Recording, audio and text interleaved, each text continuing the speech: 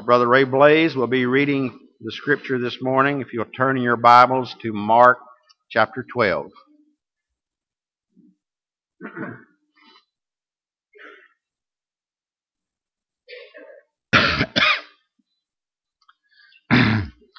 This morning's scripture reading is taken from Mark chapter 12, verses 41 through 44. Mark chapter 12, verses 41 through 44. And I'll be reading from the King James Version.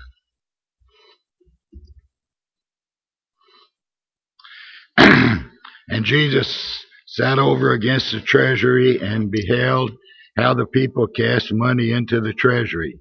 And many that were rich cast in much. And there came a certain poor widow, and she threw in 2 mites, which make a farthing.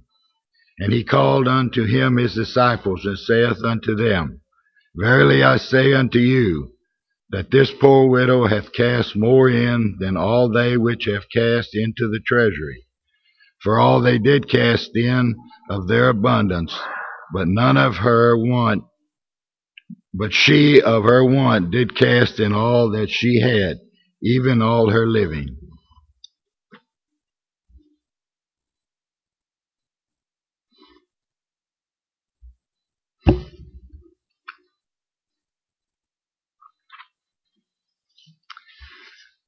As our brother Stan mentioned in his prayer this morning, today is our Purpose Day, and we're going to be taking care of that in just a few minutes.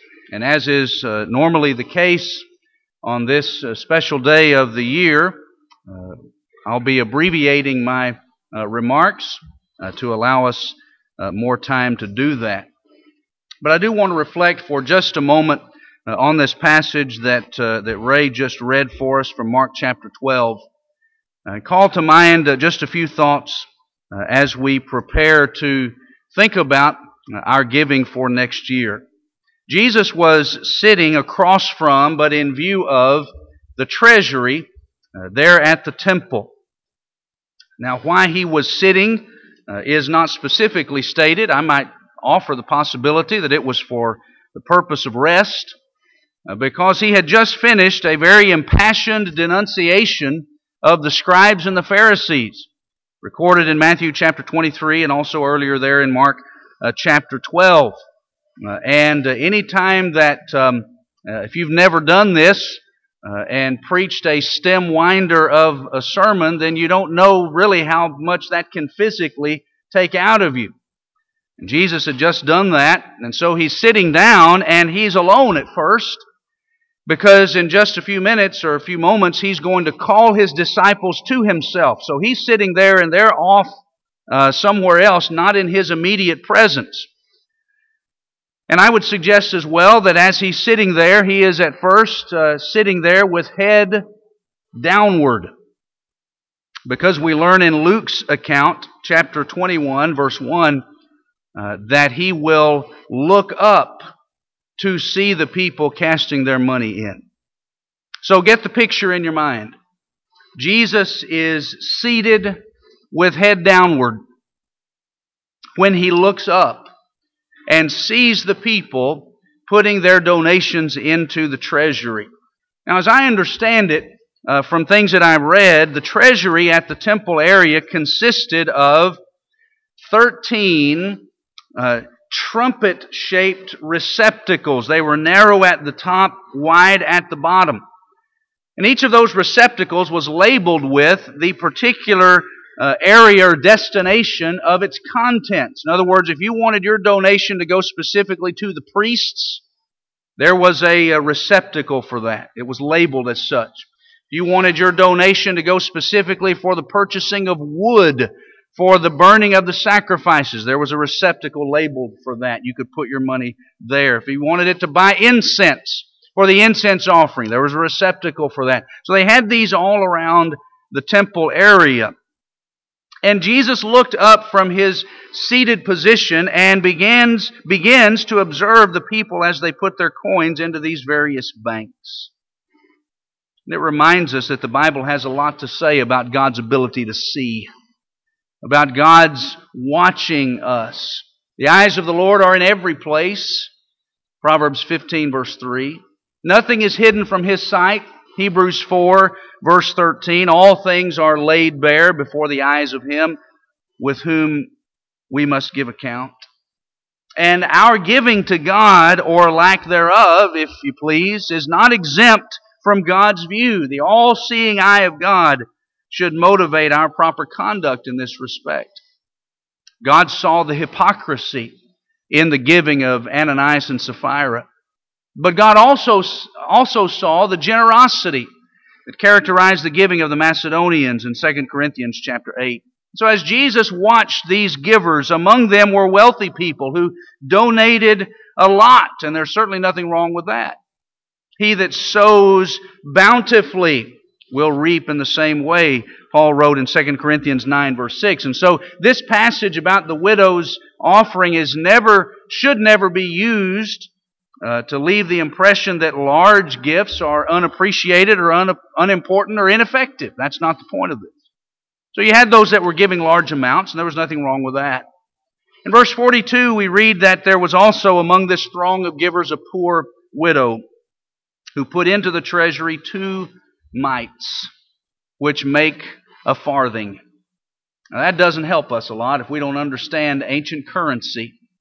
As I understand it, these 2 mites were equal to what the Romans would refer to as a quadrantes, which was basically 1/64th of a denarius. Well, what's a denarius? A denarius was what the common laborer would receive for 1 day's work.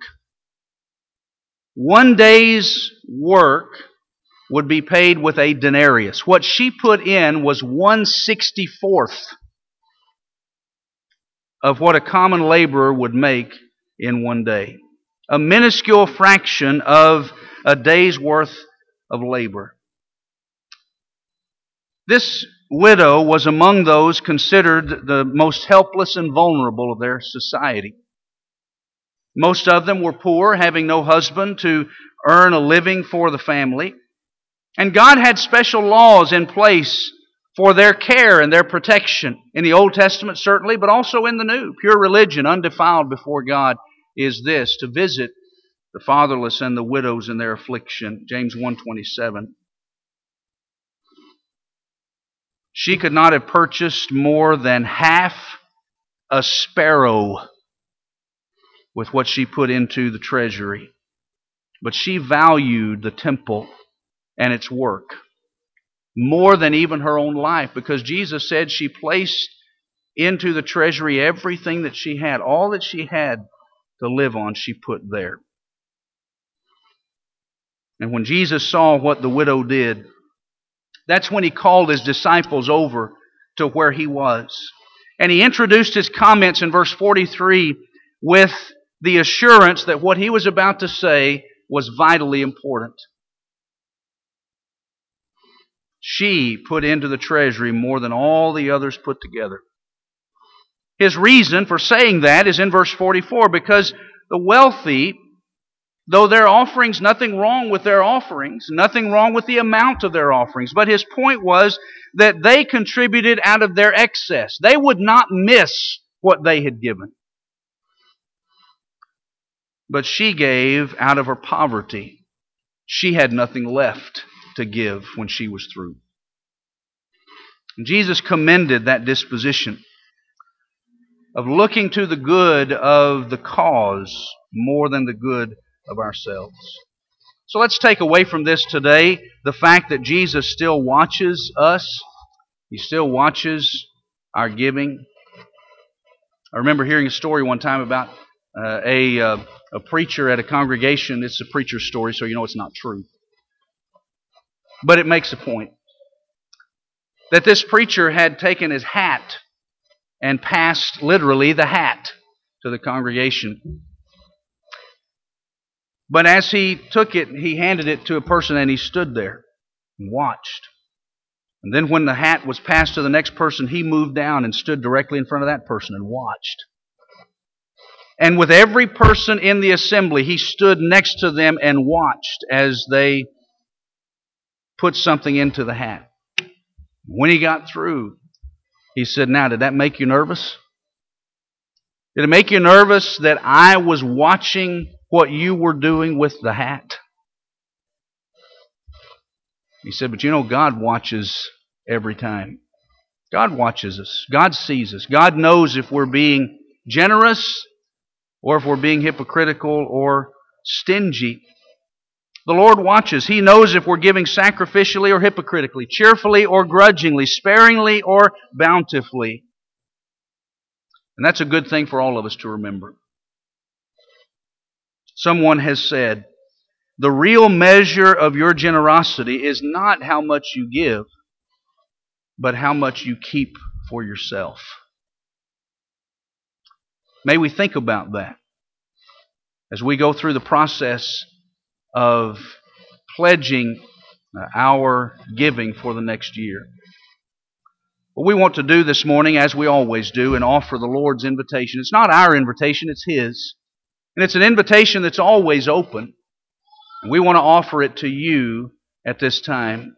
If you're not a child of God, but you've studied the Scriptures and you understand what God has done for you through Jesus Christ, and if you also understand what you need to do in response to that, turning from a life of sin and penitence, placing your faith, your confidence in Jesus Christ as God's Son, being willing to confess your faith and allow yourself to be immersed in water, to have your sins washed away by His blood. If you understand all of that and are ready to take that step, we're ready to help you do that.